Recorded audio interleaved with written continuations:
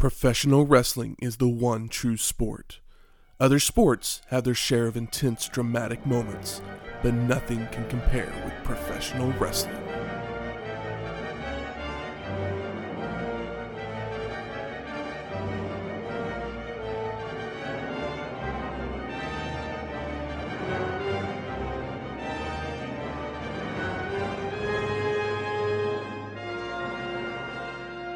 Welcome to Wrestling History X, where three friends come together to talk about the stories behind the matches. I'm Matt. I'm here to inform you that Bela Lugosi's not dead. And I am Gorilla Monchain. Welcome to episode 168, In Your House 4. Great White North. It's a hard one to say together. I let Shane have it. Great White North. That's right. Yeah. I mean, I said it at the end of the last show, so I guess I should say it on this one too. Absolutely. You definitely got it correct on the last show. Woo! So this is the fourth In Your House produced by the WWF. It would take place on October 22nd, 1995, from the Winnipeg Arena in Winnipeg, Manitoba, Canada, with an attendance of 10,339 people. Well, that's like double what they had last time. I mean, you got the bump of being in Canada. Canada, eh? And I assume this is one of the hillbilly parts of Canada that likes wrestling. Winnipeg is a cow town. Is it? No, that's Calgary. Calgary. Calgary's the cow town. Yeah. I mean, that's Bret Hart's Like, which wrestlers hometown? are from Winnipeg? Are there any? I'm sure there I think are. Jericho's from Winnipeg. Okay. I think you're right. I was trying to remember, but I couldn't. I think that's correct. But, you know, we'll have, I'm sure Davey Boy and Bret are on the show. Somewhere, probably. Gotta represent. It's too early for an Edge sighting. You know, yeah, you don't go to Canada without Bret Hart. No. Be wrong. Jericho, Omega, Sarah Stock, Rosemary, Roddy Piper, Oh, I always forget Piper's Canadian. Candice LeRae, Don Callis, Tom McGee. Ooh. Oh. Shows up in back-to-back episodes. Uh-huh. What the hell? He, Those are the big names. yeah. I mean, obviously some very, Tom very large McGee is names suddenly there. a big name. I mean, only because we mentioned him last episode. He's a large man. He's infamous and at least an interesting little story. Interesting little wrestling lore. Infamous. What is becoming infamous is Shane's food trip around the world. Tis. So we're in Canada.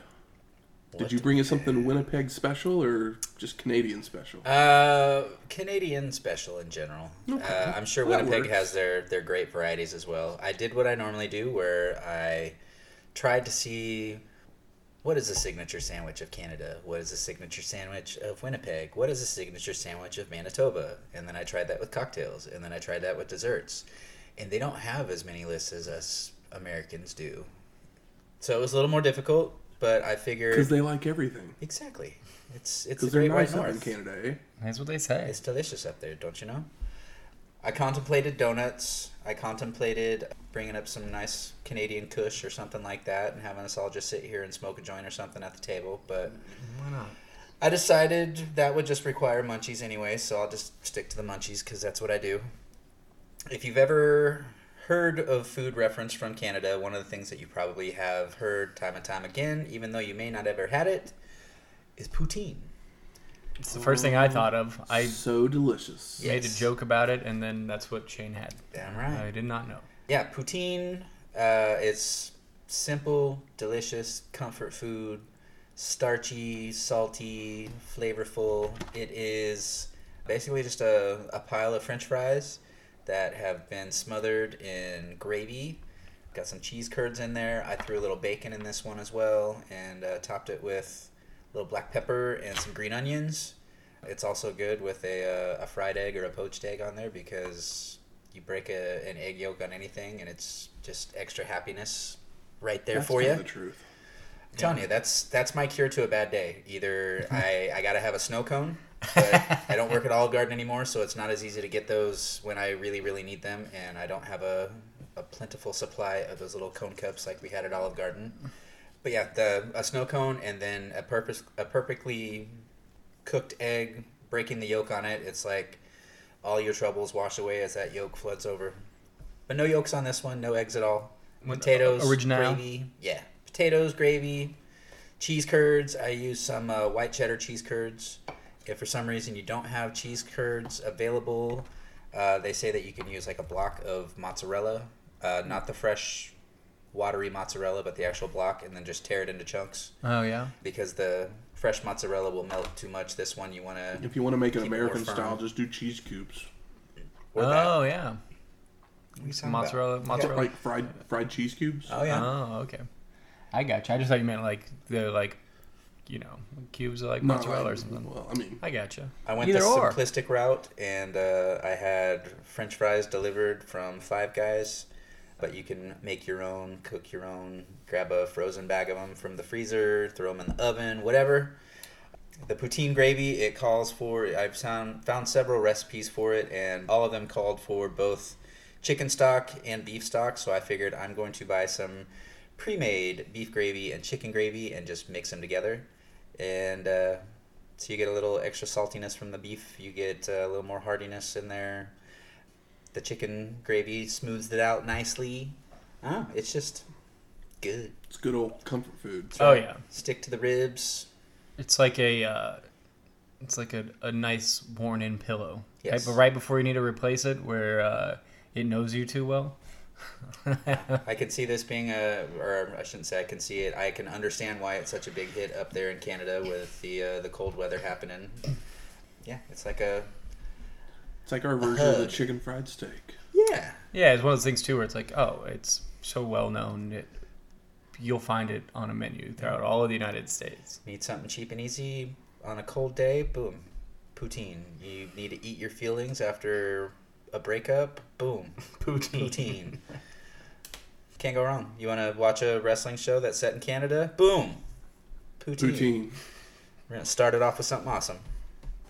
Taking a bite on air won't do much because it doesn't make much noise because everything is coated in gravy, so it'll probably just have that It'll just squishy. sound gross. Yeah. Like a boot stuck in mud. But I'm going to take a bite anyway because that's what I do. Well, something that would happen right around the same time as In Your House 4, Get Shorty and Mallrats would both be released the same weekend. What? I did not realize that Empire Records came out before Mallrats. I mean, same year. Just Yeah, they're few like weeks just apart. a few weeks apart, but it's just in my I don't know why. I definitely saw Mallrats before I saw Empire Records. I don't know. So yeah, I mean I don't know. I want something that I just found kind of surprising. That's all. That's it. Our Kevin Smith's second film, this time with some money. And color. Love it. And it's in color. Yep. Mallrats, love it. I mean, I'm a huge Kevin Smith fan anyways, but as much as I like Clerks, I loved Mallrats just as much, maybe even more. I think partially because it was in color, and back then I had issues watching black and white movies. Yeah, you got too many awesome people in there. You got Ben Affleck, you got Jason Lee, you got... I can't think of her name right now from...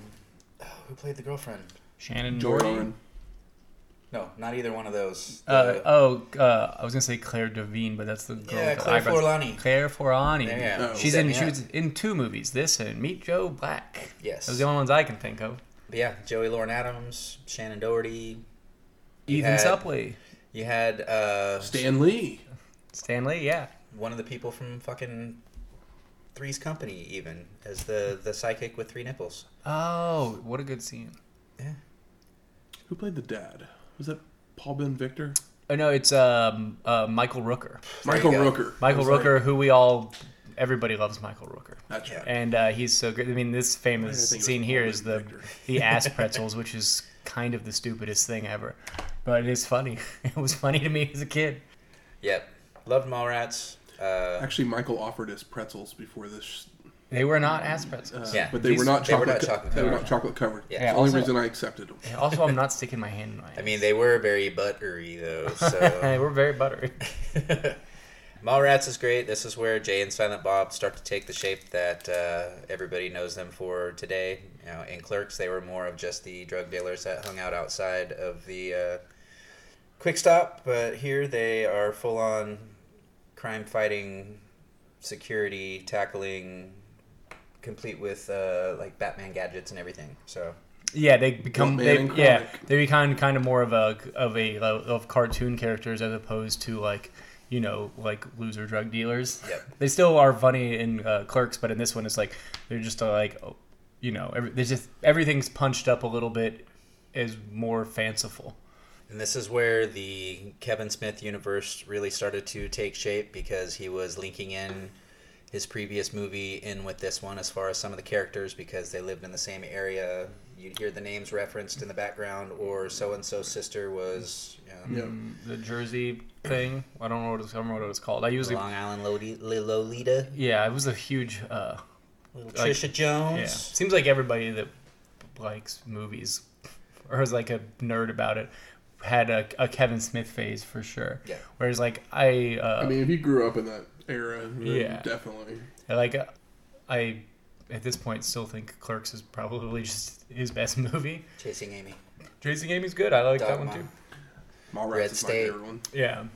Red State is good. Red State's nice because he did something different. Yeah, that's why I had to watch Red State. And it wasn't Jersey initially Girl. because it was, oh god, Jersey Girl was so bad. He also did Trying to Cop forget Out, about which that is one. also really bad. Yeah. But that's not his fault. He had to deal with Bruce Willis. Yeah. Yeah, Kevin Smith, I've been a fan of his forever. I'm looking forward to whenever it's going to happen, Mallrats 2. Oh, is that a thing? Yes. You got Mallrats 2 on the horizon. You've got Clerks 3 on the horizon. Wow. I don't know if he's ever going to come out with anything original, because, I don't know, it's the last original thing was Red State. No one's gonna give it. No, Red State's not the last original thing that he did. What was the last thing? Well, he did the. Like, all I can think of is the Jay and Silent Bob reboot. Yoga Hosers? Yeah, Yoga Hosers. He Oh. did something after that as Yoga well. Hosers, real piece of shit. Just saying. Just saying. It's one of those things where it's all just like, Tusk. Is that him? Yeah, well, he did Tusk, I and then he forgot about did, Tusk. I like Tusk. and then he did Yoga Hosers. And then isn't it the And then I Jay and Silent Bob? Think Like Jay and Silent Is that Bob when he had his reboot? heart attack and then just had to stop doing stuff for a while? well, he did a segment of a movie called Holidays, which was like a horror thing. Oh, like an anthology. But I think that's the last. Then he did some. He's been doing TV for like the Flash series and those. So I think the next thing after that was Jay and Silent Bob reboot, Yeah. I never. and then he just did the Masters of the Universe new cartoon, which rave reviews for that. I have not seen that, but there's a show I listened to, and Kevin Smith was a guest on it recently. And the reason they got him on their show, it's a popular podcast, but they got him on there because one of the hosts did the voice of Orko on that show. So they got Kevin Smith on there, and Kevin Smith had a lot of fun Hollywood stories to tell, which was a very good listen. I didn't expect it to be good because I like Kevin Smith, but find him kind of fucking annoying sometimes. A little bit. He says cat a lot, which is very embarrassing, but he's an old man. Yeah. But either way, He's a cool cat. Yeah, he's a cool cat. Cool cats and kittens. But yeah, there were some really fun stories that he told that that were very endearing. Yeah. Moose Jaws. That was the third one of his Canadian trilogy that he was Oh. gonna do, and then he had the heart attack. It's crazy. I didn't in my mind, it's like, oh, he's only made a handful of movies, but he's really got way more movies than you expect. It's just that you forget He about has- things he has like Cop Out he has and Jersey Girl. 34 directing credits. I mean, that includes TV shows, obviously. Yeah, And he but has- at least like 10 movies. 42 writing credits, Yeah. He tried to bring us his version of Superman at one point. which there's a documentary about that. It's awesome. That is amazing. Yeah, it's a little low budget, but it's a lot of just talking heads, but it's so worth it. It's very interesting. What about Get Shorty? Get Shorty, another great one. Never John saw it. Travolta. I'm trying to remember who all the hell was in Isn't it that John- one. is it Danny Ving DeVito? Rhames, I think, was Renee in it. Russo. Oh, you know what? I saw the bad sequel where The Rock played a gay gentleman. That's the thing, is most people remember the sequel more because of The Rock being in it. Yeah, I only saw that because I was at a friend's house and they like rented it or whatever. Too But Much, that's what the sequel was called. but I never saw the original. And I Or think no. isn't it Be kind of cool, and that's what I it was was. like, "Is it Be Cool?" Yeah. Is what it was called. But no, Travolta, Gene Hackman, Renee Russo, DeVito. DeVito, that's right. Totally forgot he was in there. Durr. I thought. I mean, it's an interesting mob movie that You just don't expect. It's not. Elmore Leonard wrote the story, the original novel for it. And the movie is probably a different tone. I mean, because Elmore Leonard is pretty like gritty, like yeah. I mean, it's a Barry Sonnenfeld film. Yeah. Like, you know what you're going to get with the Barry Sonnenfeld movie. I mean, at the best you get Men in out of his Black. family values. Oh yeah, I guess Men in Black. Are those his two best movies? I mean, unless you want to count Wild Wild West. I have a soft counts Wild spot Wild for West. Wild Wild West, but it is not better than either of the two that I just named. It's not even better than the song for the movie. I mean, that's the spider finally got used. 2 middling reviews. Yeah. I mean, you are correct. He did the Addams Family movies, but he also did For Love or Money. Michael J. Fox. Can't say I've seen For Love or Money. It's trying to remember it's a fun little Michael J. Fox. It's not his best movie. Yeah. I mean, best non Back to the Future movie, which is still Frighteners, and I will take that to my grave. I believe Frighteners it. is fucking awesome. Yeah. But yeah, Barry Sonnenfeld, like, they're always going to be fun little jaunty movies, and this Yeah. one. So Like, you this have is the the one Elmore that- Leonard like grittiness and Barry Sonnenfeld. They're like two opposite things completely, and you kind of mesh them together. Yeah, for and it- You do get kind of a happy medium. You do get a happy medium, and it's a fun movie. Yeah. This is the one that I think this is what took Ving Rhames to the next level as far as his acting That career. was probably Pulp Fiction. Yeah, which came before that, and then he started being seen more as a character actor because he started showing up in more stuff, and then yeah. started being nominated for all kinds of things shortly after this one. For like the sake of comparison, Elmore Leonard also wrote Jackie Brown, which Quentin Tarantino Yeah. did, and it's like, oh well, Get Shorty, I'm pretty sure doesn't feel as gnarly as Jackie Brown does in tone. Get Shorty when that show, what's it called, Barry, with Bill Hader. Yeah, I believe so. That's what, when I first watched that show Barry, that's what it made me think it was Get Shorty. 'Cause Oh, it was really? kind of similar Yeah, in a it's sense very of similar. In a tone. hitman or whatever that wants to be an actor or, a performer of sorts. In this one, It's definitely worth a watch. Yeah. this was back when John Travolta was still in his string of His good hot movies. streak after Quentin Tarantino pulled him out of obscurity, Yes. Exactly. which he quickly fell back into. You ever seen the movie Michael? Unfortunately, Don't dog on Michael. It's pretty bad. it's very bad. It's one of those that's so bad it's good though. I mean, I liked it as a kid, but I you think got it's because Pie that was my Pie name. Me Oh My. Yeah. It's just Andy bad. McDowell as a country singer. Oh man, Andy McDowell is one of the worst actresses that I have such a crush on, but she is such a bad actress. Michael I always had a soft spot for just because it was, I don't know. Rewatching it is wild. It's like, what if John Travolta played an angel that fucks?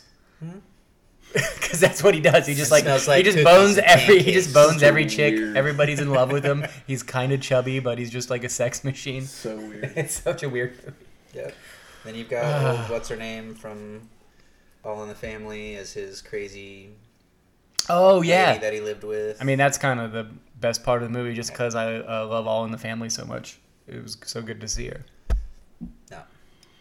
Well, let's get to talking some wrestling. That's Michael more Shawn Michaels, Exactly. hopefully. Please, fingers crossed. We go straight to the arena where Joni Wilson sings "O Canada" with footage of Canada's snowy mountains, forests, and wildlife shown. The crowd's hot for it, even though she stinks. Yeah, she is not good. The Canadian anthem sounds very modern compared to most other like national anthems.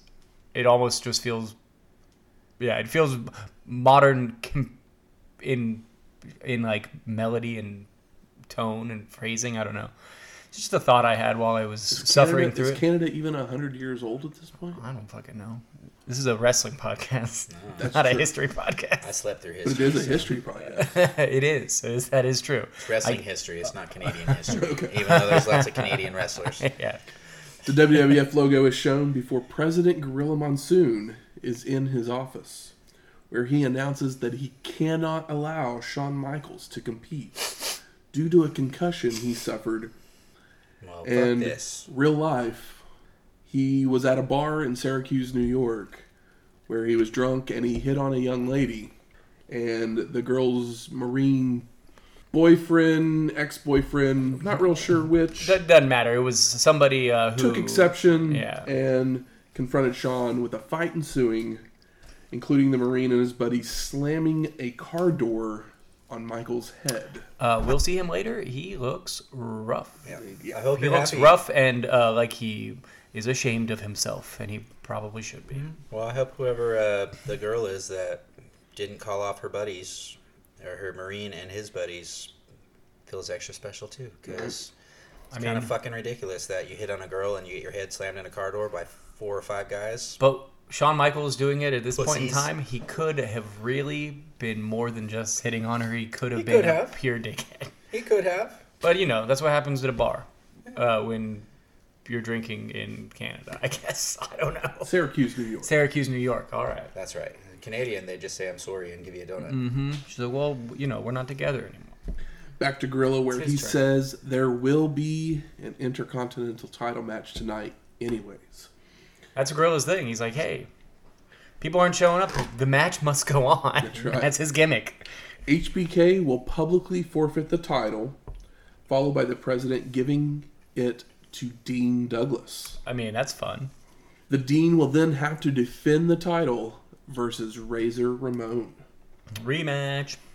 We then go outside the arena to see fans buying tickets, concessions, and merch. And we get the In Your House logo walking through the front door without knocking. And It's a little goes to sit on the presumptuous. couch, but is then sucked into the TV. There's a fun little animation there. Yeah, yeah. Vince McMahon welcomes us to the show, calling Gorilla's decision controversial. And then he's joined by Jerry the King Lawler, who agrees with the decision, and Jim Ross, who disagrees as well. And we head straight to our first match. Fatu versus Hunter Hearst Helmsley. And we haven't seen Fatu since Royal Rumble 95, episode 141. And he is making a difference now, guys. Telling kids to stay in school and be off drugs. That's right. Time to make a change is what it says. But he's wearing the Bone Skull Crew or whatever, the BSK like on his hat or something like that, which I thought was really funny. It's like, oh, I guess they're already smoking cigars and playing poker back there. Undertaker's holding court. Or I mean, Fatu honestly should be the one holding court. Triple H has also added a atomizer to his gimmick, as we see in a clip from Superstars. Do you think he called up one Rick Martel and asked permission?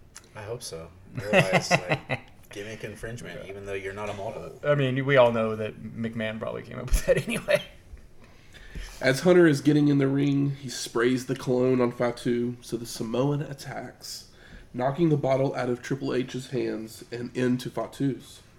The Samoan then threatens to spray Hunter, but instead drops it to lay it in with right hands in a back body drop, before an Irish whip sends Triple H out to the floor with a flare flip. Fatu slams Hunter's head on the steel steps before rolling back into the ring, where Triple H reverses an Irish whip, only for the Samoan to leap up and over a charging Hunter. I love that Hunter does the flare, his little version of a flare flip, then comes in and begs off like Flair. It's like, all right, Dean Douglas is already here. Triple H hits a back elbow and a turnbuckle smash, but we all know that's not going to work on Fatu.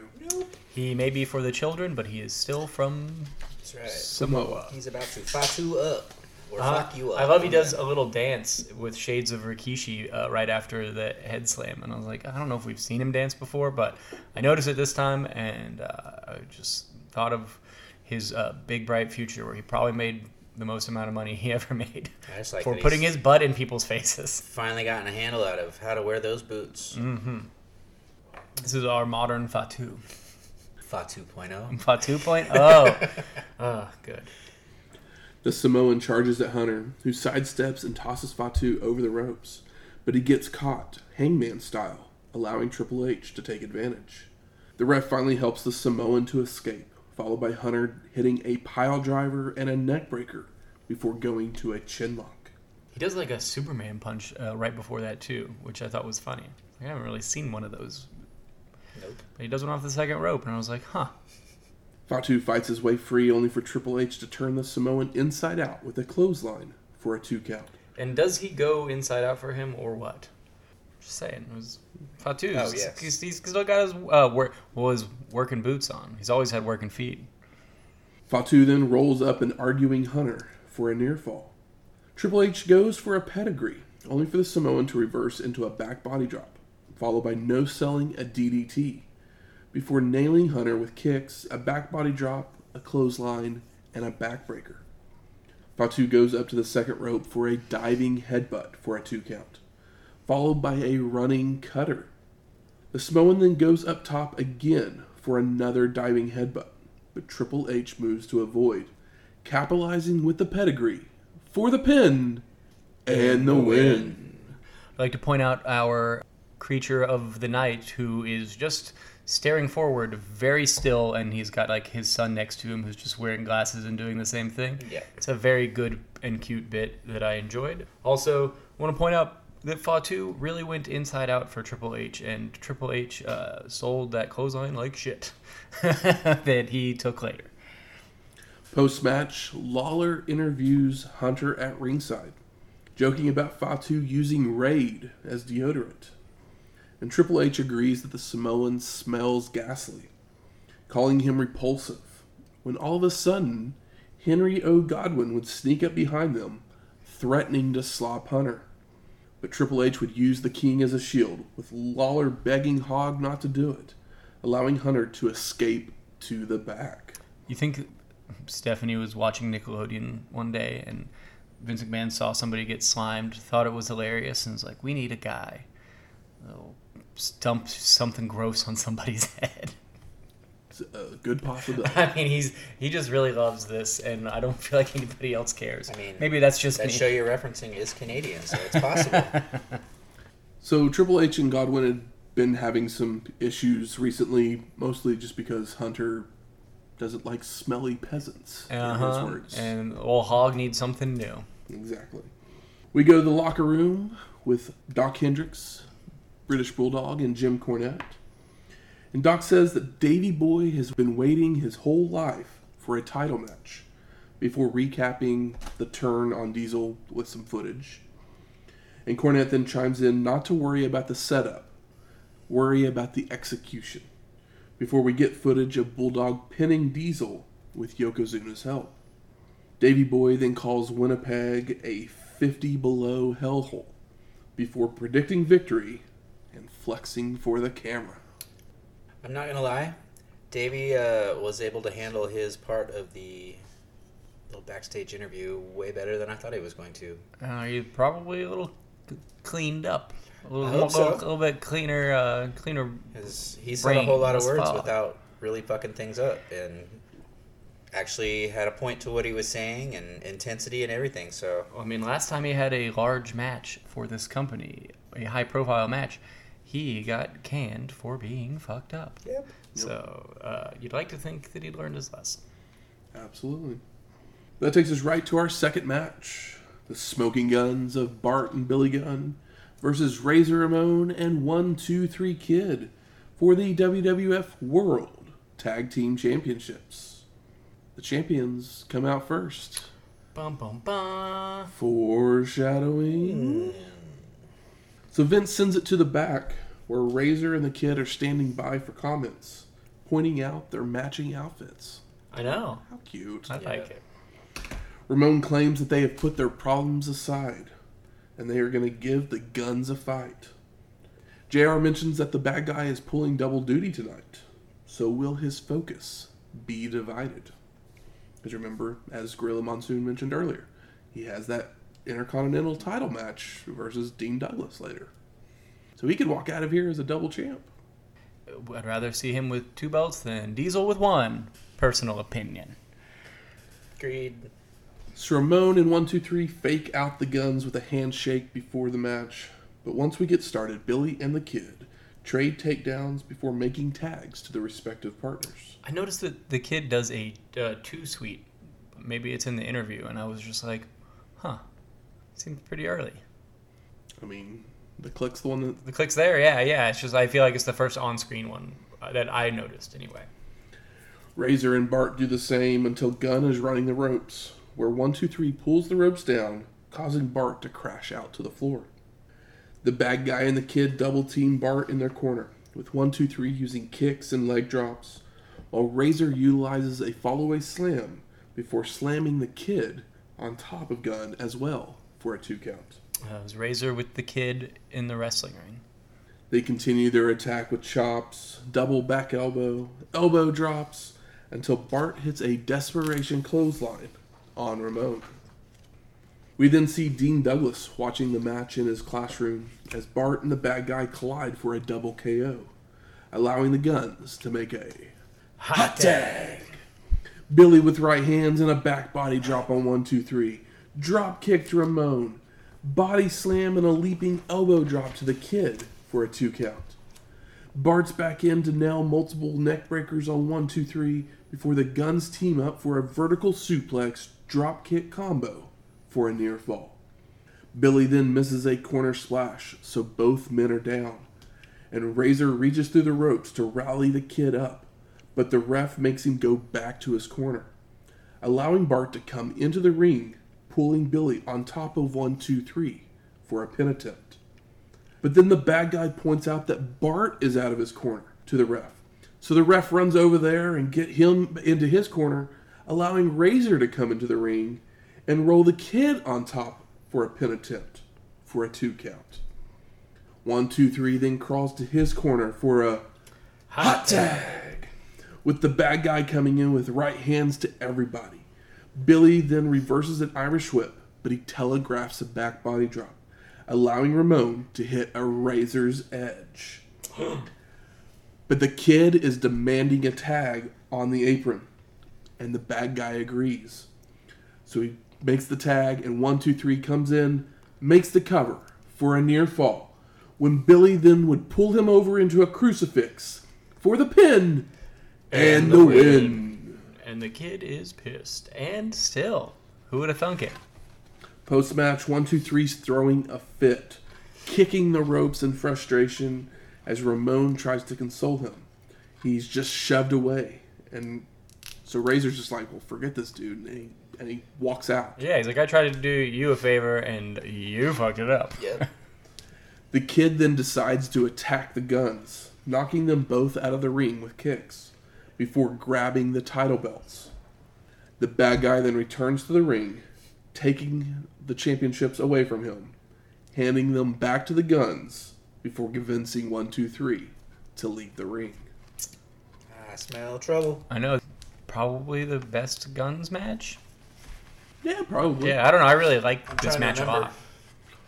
I mean, I think they have some cool double team moves and stuff, so, I mean... Yeah, there's a thing, and then also the Kid and Razor being, connected for so long. Everything worked out great. We go backstage where Doc Hendricks is there with cardboard cutouts of Bret Hart and Shawn Michaels. They're only $25. Can you imagine having HBK in your house 24/7? Kids, the Hitman can watch you sleep. That's not creepy at all, Doc. Not at all, Doc. And you know what you get if you buy a cardboard cutout? A WWF VHS tape. Mm-hmm, a classic videotape. Ooh, is it the same one that Alundra found in the fake bushes last time? I think Probably. I think they keep them all in the bushes, underneath the bushes around Titan Tower. Yes. With no labels. Mm-hmm. Doc then asks Bret for comments, but he doesn't answer, of course, because he's a cardboard cutout. And so Hendricks replies that he's feeling a little stiff. Doc then almost knocks over the Hart cutout, which causes Lawler to laugh. But the King then freaks out when Vince tells him that the Hitman would be joining the commentary team for our main event. Uh-oh. I mean, there's bad blood there. For maybe like 2 years now. Yep. Yes, at least. We then go to our third match. Marty Jannetty Hit him with the drop kick. versus Goldust. So bizarre. So the last time we saw Marty was at Return of the Funker, episode 145. And the last time for Goldust was at WCW Uncensored, as Dustin Rhodes, episode 146. Was his last match the uncensored with the in the Yes. back of the The truck? King of the Road match. Yeah. He got fired soon He after. got fired after that. Trailers for sale or rent. That's right. McMahon would then send us to some pre-recorded comments from the Golden One, where Goldust tells Mr. Rocker it's time for his Hollywood premiere. It will be lights, camera, and so much action. Mr. DeVille, I'm ready for my close-up. Remember the name. Goldust. I mean, the Goldust sexy promo. It's so funny. As a kid, I liked Goldust. Didn't know fucking Dustin Rhodes. Didn't know who the fuck Dusty Rhodes was. I just thought Goldust was cool and weird. And knowing now that Dustin Rhodes did this for so long, it's so weird because he is a large cowboy. And they're saying he's androgynous, but he does not look androgynous at all. He looks like a 6 foot tall man. A 6'3" man with meat on his bones. Very bizarre person for this gimmick. Should be like a pretty boy like Rick Martel or something like that. It's really weird. And in hindsight, works like just so like well. but it's because he's fucking committed, and it's so the polar opposite. I'm just fascinated by it since going and watching, Dustin Rhodes from the beginning of his career to now. It blows my mind, and I appreciate it even more than I ever thought I would. Just think about it. What if Dustin Rhodes had become the Undertaker, and then old Mark Calloway came over and had to dress up as the androgynous one, the bizarre one, the golden one? I mean, Crazy. Who knows? I can't imagine. I can't imagine Mark Callis doing gold dust. I can't see him playing this character at all. But at the same time, we could if you told us in 1994 that this is what Dustin Rhodes is going to do, we'd be like, yeah, fucking right. Yeah. See, this is where WWF needs to have their own little what if show. And Right. So this is actually Goldust's first televised match. They're obviously, they know he can work, so it's not like we're testing him out. It's like, yeah, the guy is the best wrestler in his family. Who better of a workhorse to put him against than fucking Marty Jannetty? But it also means that it's the first time for most people to see his interest. So we get all the glitter and the robe and the wig. And the stars that say gold dust that are Yeah. projected onto the ground. It is quite the entrance. Yeah. Even compared to most of the stars in the WWF for the last 10 plus years, it's like, oh, this one is one of the only ones that's gotten the fanfare that the Undertaker's got. Yeah, I always loved it when the gold dust would start falling from the ceiling. That was just one of the coolest effects that I'd ever got to see live. Yeah, and it looks great on those old shitty cameras. So as the match gets going, the Golden One charges at Marty, but he fends it off, hitting a back body drop and a clothesline to send Goldust out to the floor to regroup. Back in the ring, the Golden One stares down Jannetty before using his size advantage to beat down Marty, going for a body slam, only for Marty to float over to hit a hurricanrana. The two trade strikes before Goldust with a clothesline that turns Jannetty inside out. The Golden One then starts whipping Marty around the ring, raking his eyes across the ropes, hitting an elbow drop for a 2 count, before applying a chin lock to wear Jannetty down, who fights his way free, only for the Golden One to deliver a back body drop. Marty is thrown from the ring, with Goldust following out to slam Jannetty's head into the steel steps. The Golden One then goes to bring Marty back in, but Jannetty fights back, snapmaring Goldust over the top rope, before slamming his head into the steel steps as well. Marty looks to continue the punishment with a bulldog on the concrete, only for the Golden One to shove him off into the ring post, before suplexing him back into the ring. Goldust goes back to a chinlock until Jannetty is able to counter into a backdrop, followed by sending the Golden One into the corner, where he follows in, only for Goldust to move, sending Marty flopping over the ropes. Now the King has been talking about Bela Lugosi, and we finally see an impersonator in the crowd he has been talking about. Yeah, I love that. backdrop, like telegraph backdrop spot. It was a different flavor on the telegraphed backdrop. Goldust then nails a DDT for a near fall, but Marty comes right back with a rocker dropper before heading up top. But he sees that the Golden One is getting up, so he lands on his feet and nails an elbow drop to the back of the head for a 2 count. Multiple clotheslines by Jannetty, snapmare, and he heads up top again, going for a flying fish drop. But Goldust gets a boot up into the chin, followed by a front suplex for the pin and the win. I love that he does the thumbs down.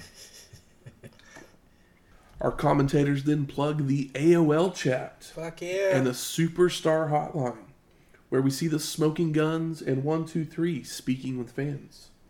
Vincent sends us to a video package where on Raw, 2 weeks earlier, Mabel and Yokozuna had teamed up to take out The Undertaker with multiple leg drops, headbutts, and splashes. So as you remember, Undertaker was supposed to face King Mabel on this pay-per-view. But they played up that they injured him in this match on Raw. But actually, real life, at a house show, Mabel had legitimately injured Taker with a clothesline, and Taker would sustain a fractured orbital bone. It's a hell of a clothesline, Mabel. Yep.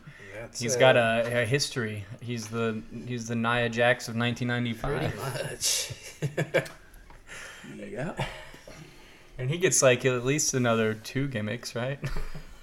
At least one more. Yeah, at least one more. One very memorable one. For good or bad. He still wears a trash bag. Yes. So we don't get that match that we were supposed to get. But we do get this match. Our 4th one. King Mabel with Sir Mo versus Yokozuna with Jim Cornette and Mr. Fuji. So Vince sends it to the back where Camp Cornette and Jim claims fans want to see this match. And Totally. Sure. It says Gorilla Baboon signs the match because he's scared to have 2 guys this big on the same side. It's like, well, at least Cornette knows how to talk because these guys can barely move. Yep. So both men trade slaps and punches before Yoko sends Mabel to the floor with a clothesline. Back in the ring, King Mabel retaliates with punches and a jumping clothesline before nailing him with a right hand that causes Zuna to fall out to the floor.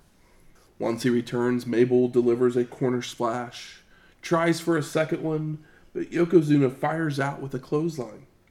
Yoko then goes for a leg drop, only for King Mabel to move and try for an elbow drop, but Zuna moves. The 2 trade headbutts before Mabel hits a botched bulldog that sends Yokozuna out to the floor. These big boys gone out to the floor a lot. King Mabel follows out where Yokozuna shoves him off into a ring post. Posted. While Mo and Cornette have a confrontation behind them, with Jim ending up on the concrete, where Zuna falls on top of him. All of a sudden, the bell rings, and the ref has called for the double countout. Post-match, Vince calls this a less than stellar match, and I'd like to say I'd rather watch the Bunkhouse Stampede. Ouch. At least it wasn't long. Both men then return to the ring, where they stare at each other until their managers calm them down. So they hug and raise each other's arms. Yep.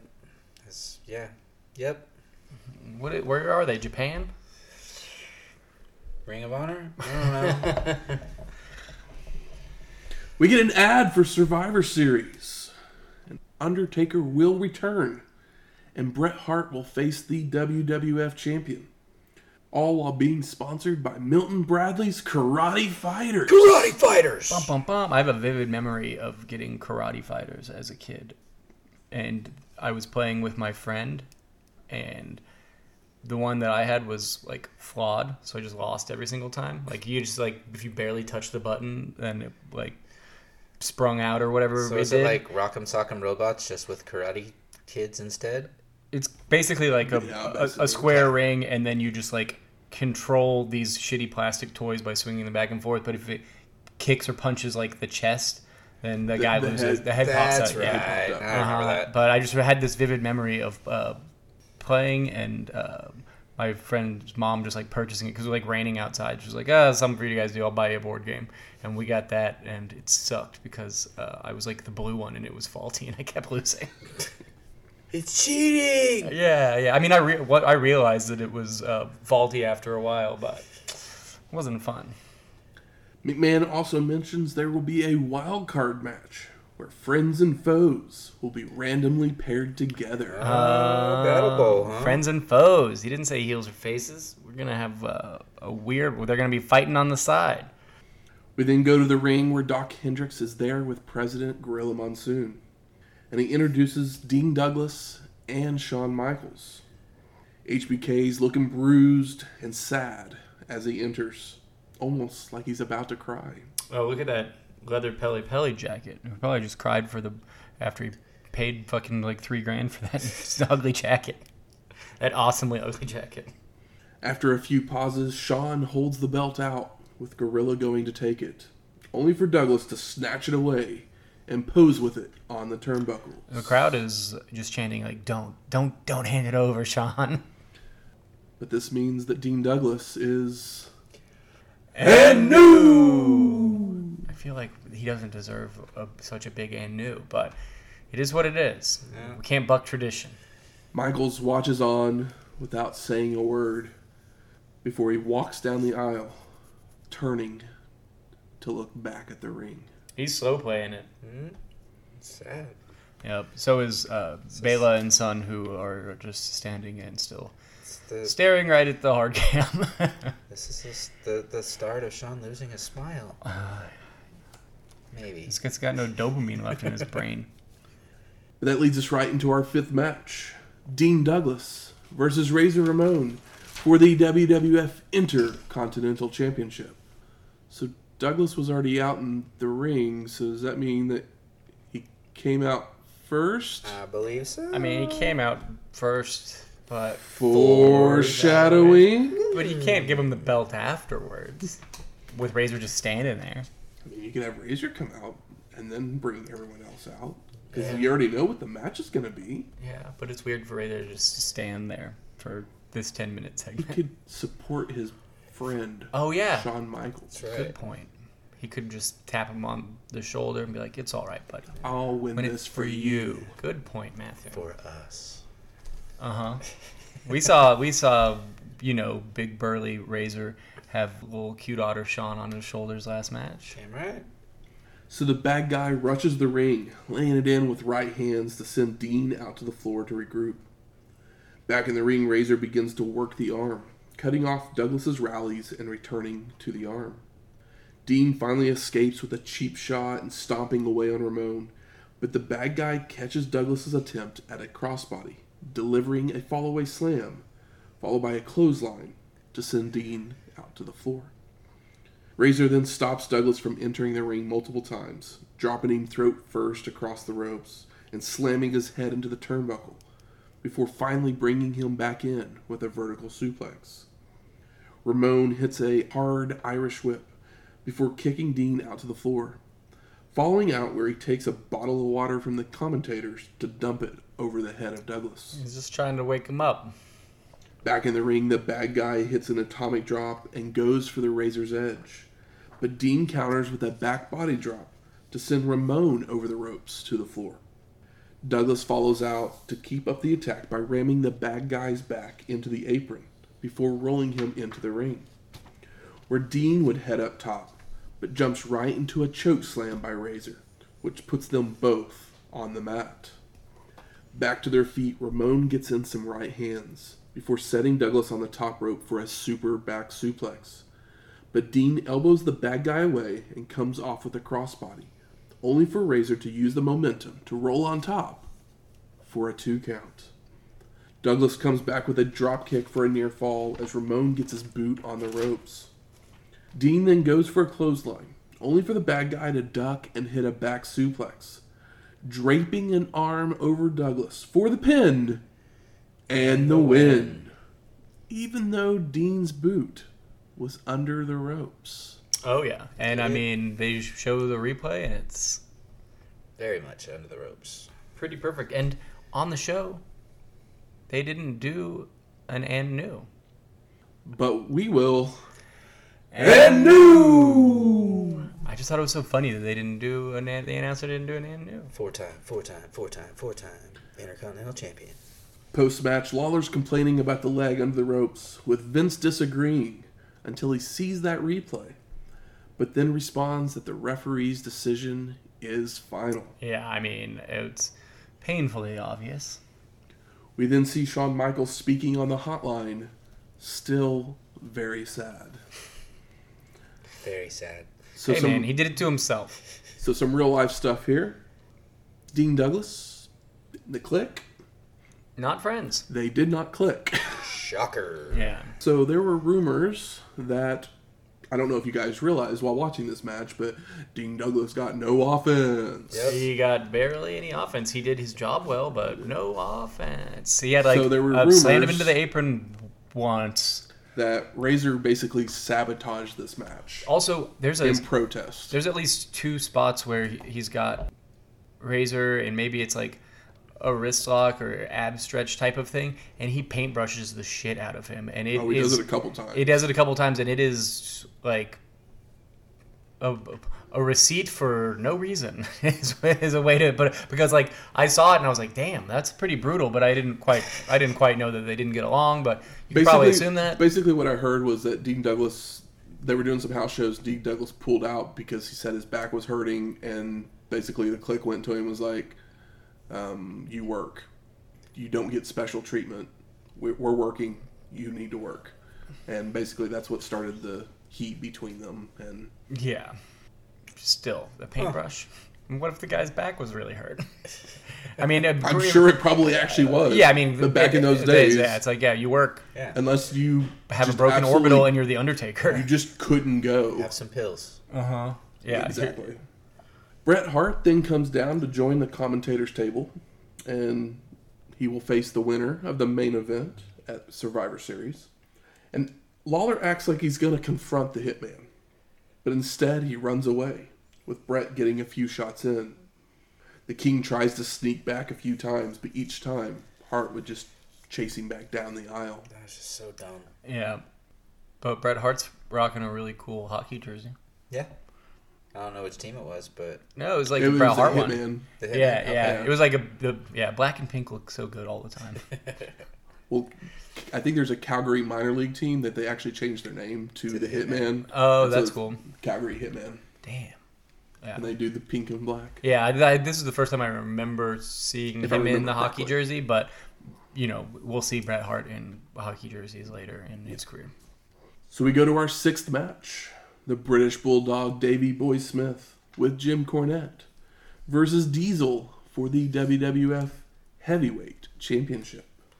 And Doc Hendricks is in the back modeling a Two Dudes with Attitude t-shirt before getting a word with Diesel. And Doc asks his mindset, and Big Daddy Cool says he's feeling awfully funky before following through the curtain. Okay. Oh, yeah. What did that tell us at all? That, Maybe he's not in the right No. mindset? Funky. Funky, a good thing or bad thing? who knows, maybe just smells. So we get a feeling out process to start until Diesel nails Davey Boy with a forearm, catches a crossbody attempt to slam Bulldog down to the mat multiple times, sending Davey Boy rolling out to the floor to regroup. Big Daddy Cool is then tripped up by the Bulldog. Goes to crotch him on the ring post, but Diesel is too strong, pulling Davey Boy into the ring post. Posted.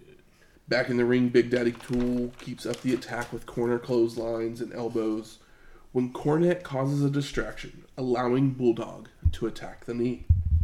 Davey Boy then delivers a drop kick that sends Diesel over the ropes, where he stumbles into the commentator's table, with the Hitman trying to keep him from falling over. But Big Daddy Cool thinks he has other thoughts, so he just shoves Hart away.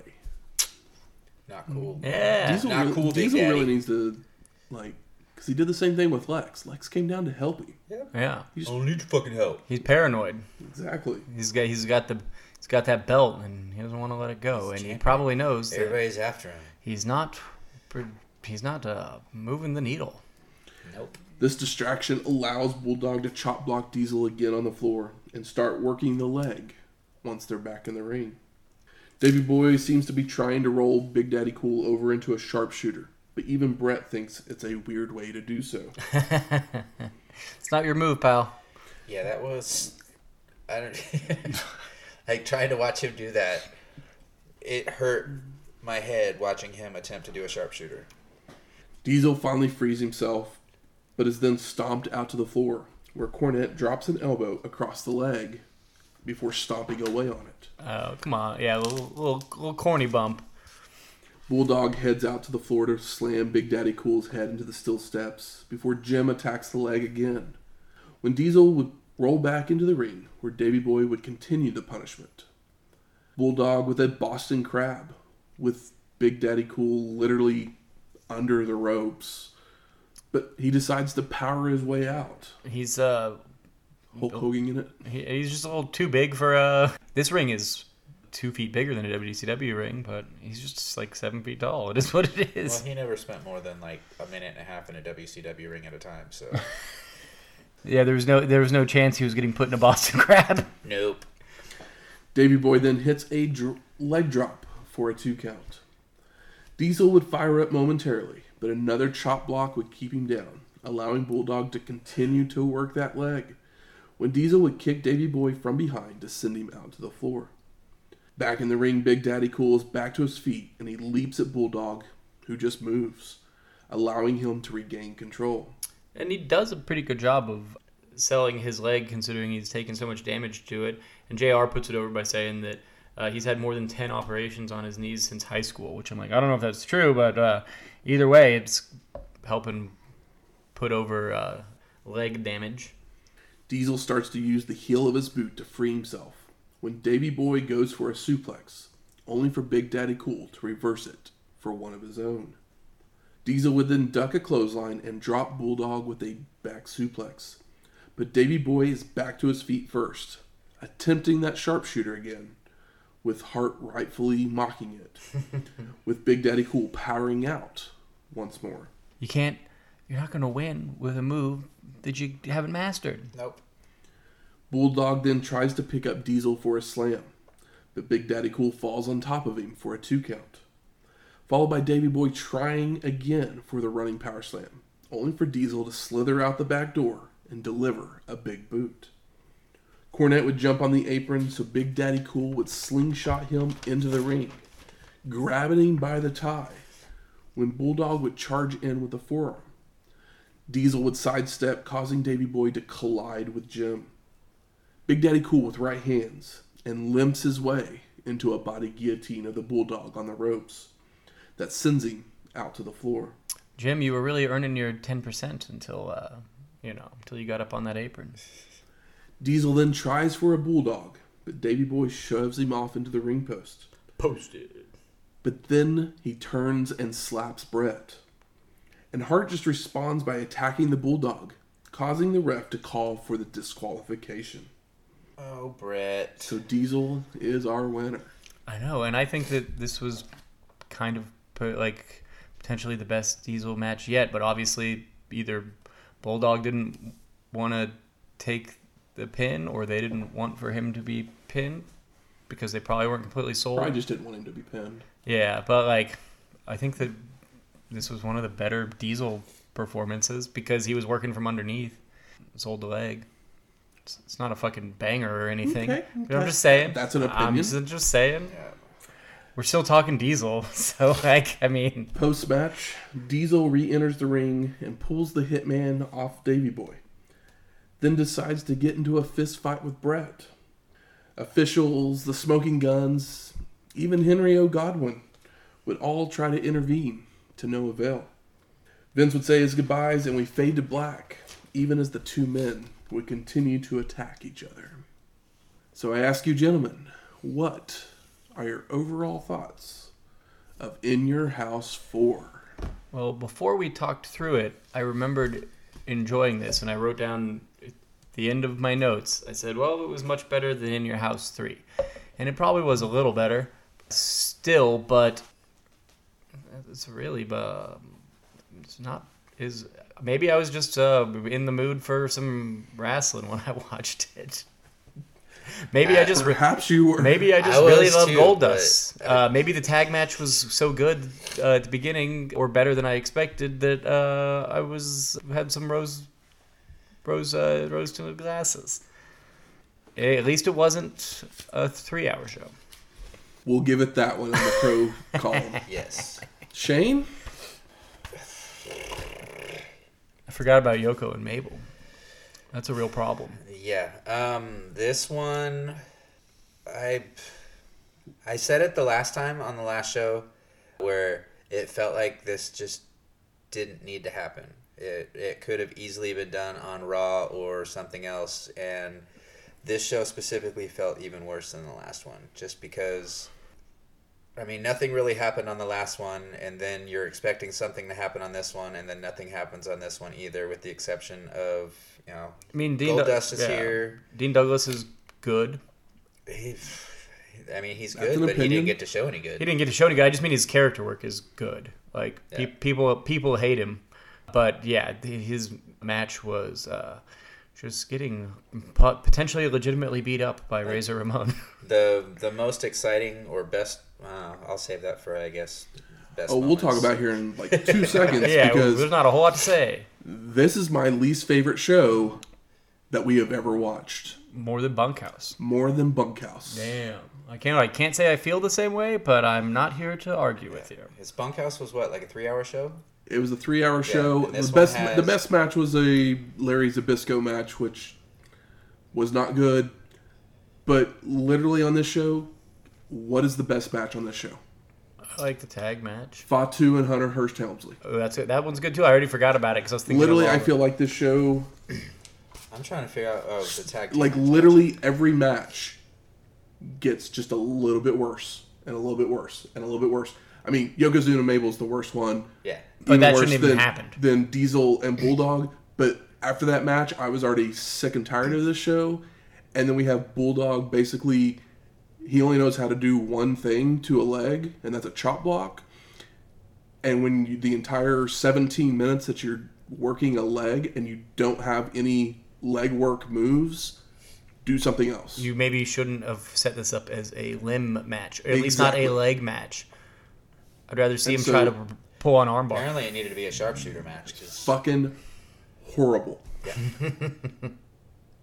Here's the thing. McMahon threw his headset down in disgust when this show was over. Good. I wanted to do the same thing if I had had a headset on. And, 'Cause yeah. it was horrible. I hope that he is after this is like, oh, I need to right the ship, because this is Vince McMahon that still has a head on his shoulder and not a brain full of mashed potatoes. So there's opportunity for him to be like, all right, Maybe like this is when I he need, realizes yeah, we need that a, yeah. Maybe we don't. We need can't to have do 2 of this these in a row. every month. Well, I don't know if we're going to get that. Well, no, I just mean in your house. Yeah, we're still gonna get him. Maybe we're gonna get something in between. I mean, in your house, it only goes to what, 6 of them? No, there's like 23 of them. Oh, really? Yeah, it still goes on for a couple of years. So did they change the name? No. Okay, my bad. Well, they start getting their own names instead of being numbered. Yeah, yeah. So, like, I know by 97, it's like the name and then hash and then like colon in your house. Yeah, yeah.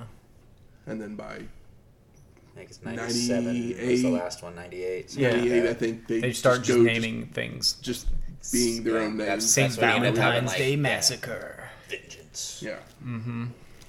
Yeah. Woo! Yay! Don't watch this show. Yeah. It's absolutely fucking horrible. Watch Goldust's entrance. That might be the best thing on this I'd show. say wait a little longer because Goldust entrance gets better. Yeah, but it's just, you Because know, I even he's thought that as I was watching it was, I kind of forgot his entrance wasn't as big and boasting as it once became. yeah, Or it and eventually became. but it is cool that this is his first match and they are really going for it with him, probably because they know that he can work, and then also the crowd immediately fucking is anti-Goldust. Granted, they've probably been doing the vignettes for a couple weeks and stuff, but he is a little too weird for everyone. You guys are upset about a 2-week vignette. Just you wait 27 years until you hear the name Veer. You get 7 months of fucking coming soon programs, promos. Good. Where's the smart marks at?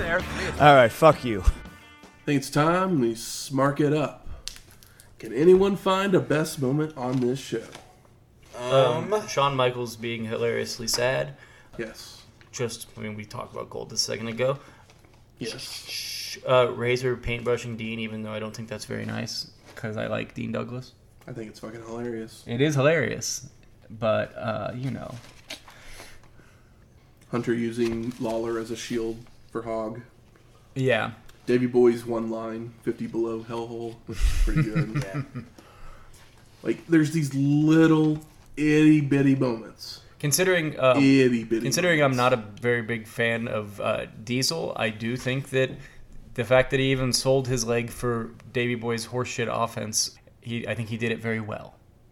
How did he sell it? He just laid on the mat and let Davey Boy hold on to his leg. Well, no, I mean towards the end of the match when he's selling the injury. I mean, the one time when he's limping, when he does the limping body guillotine. Okay. Yeah, but I think that we're sifting for corn in a turd.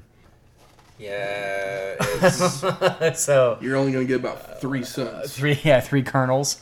heelish turn by 1-2-3 Kid ish. Yeah, I think that was good. That match should have been good, but the ending just totally, the logic behind that ending is just totally dumb.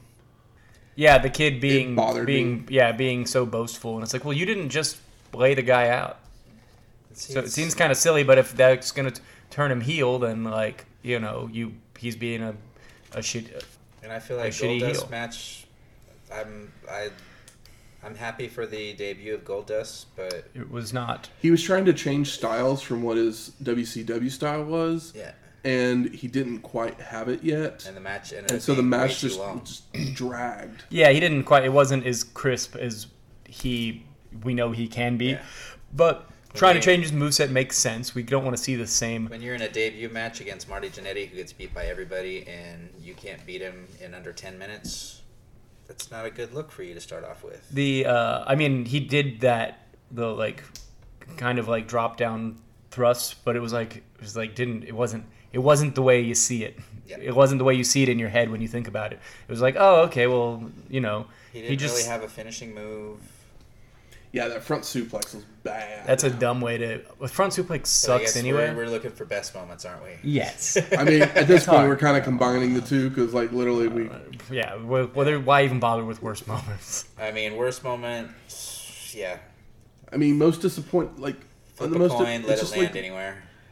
How do you decide that Mabel and Yokozuna is something that you want to put on our screens for 5 minutes? It was 5 minutes.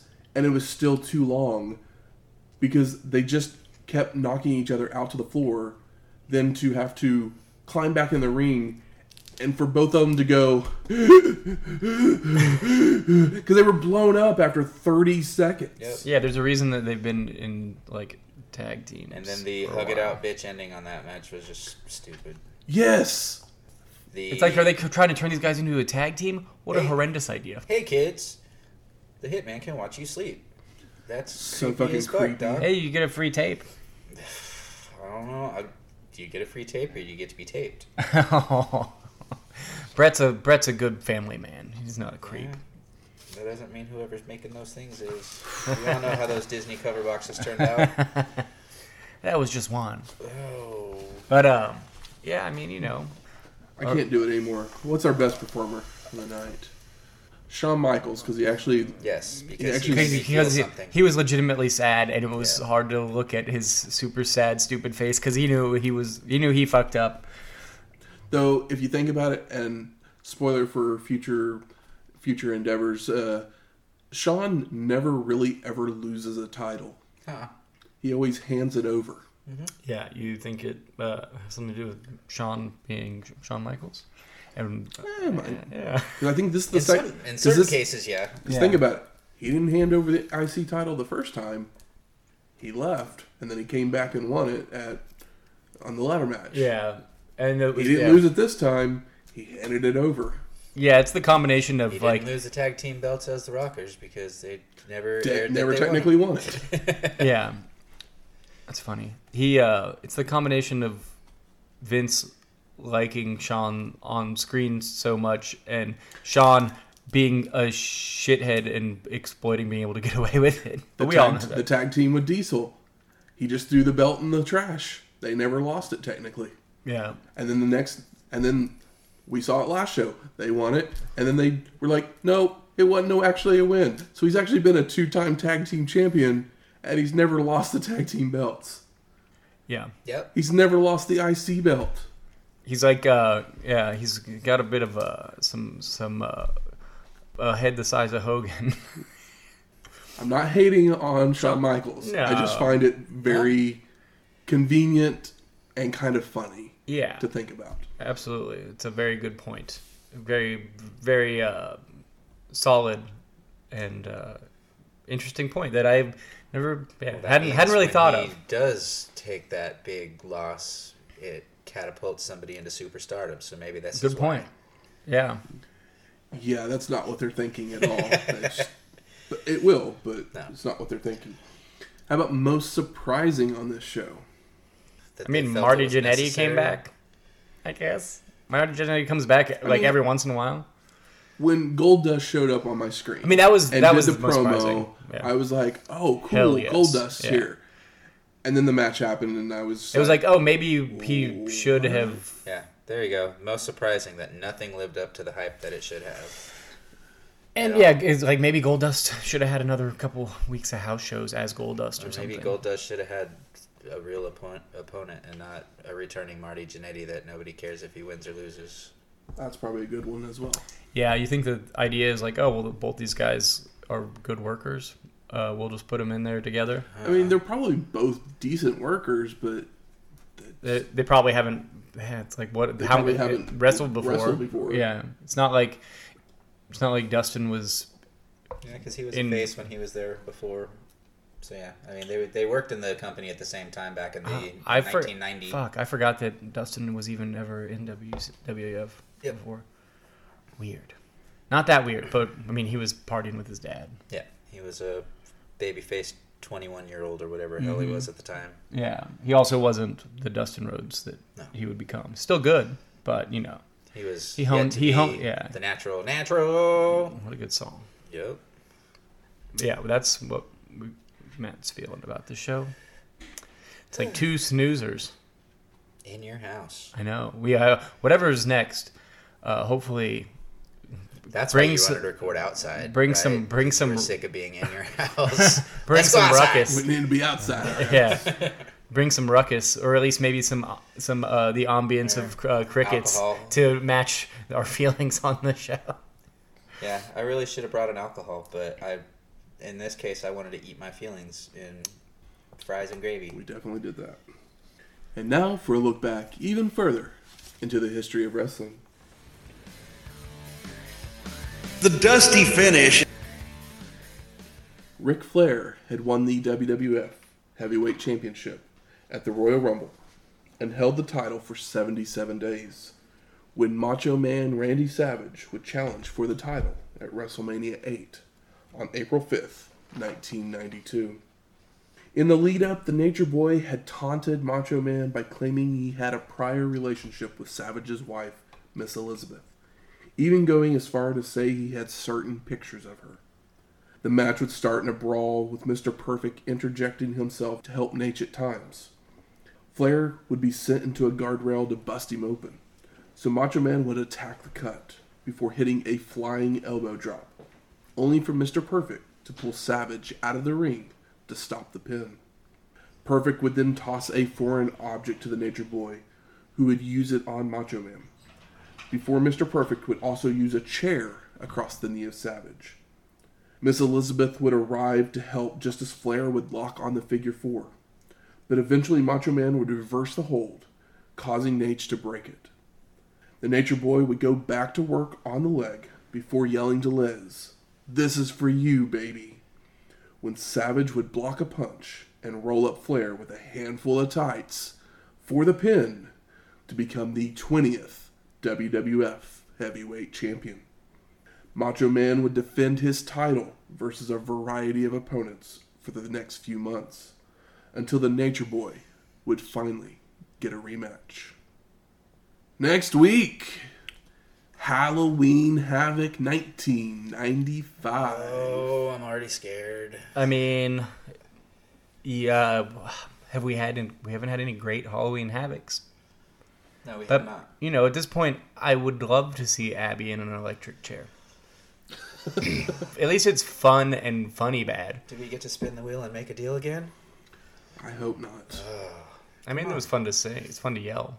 Spin the We wheel. have a coal miner's daughter on a pole match or whatever the hell it Sissy was. Spakes will not be there. Yeah, I was going to say, Vince Russo hasn't shown up yet to put a lady on a pole match. I mean, who knows? We may be able to get Loretta Lynn. She's with old what's his face from that one band. I can't think of.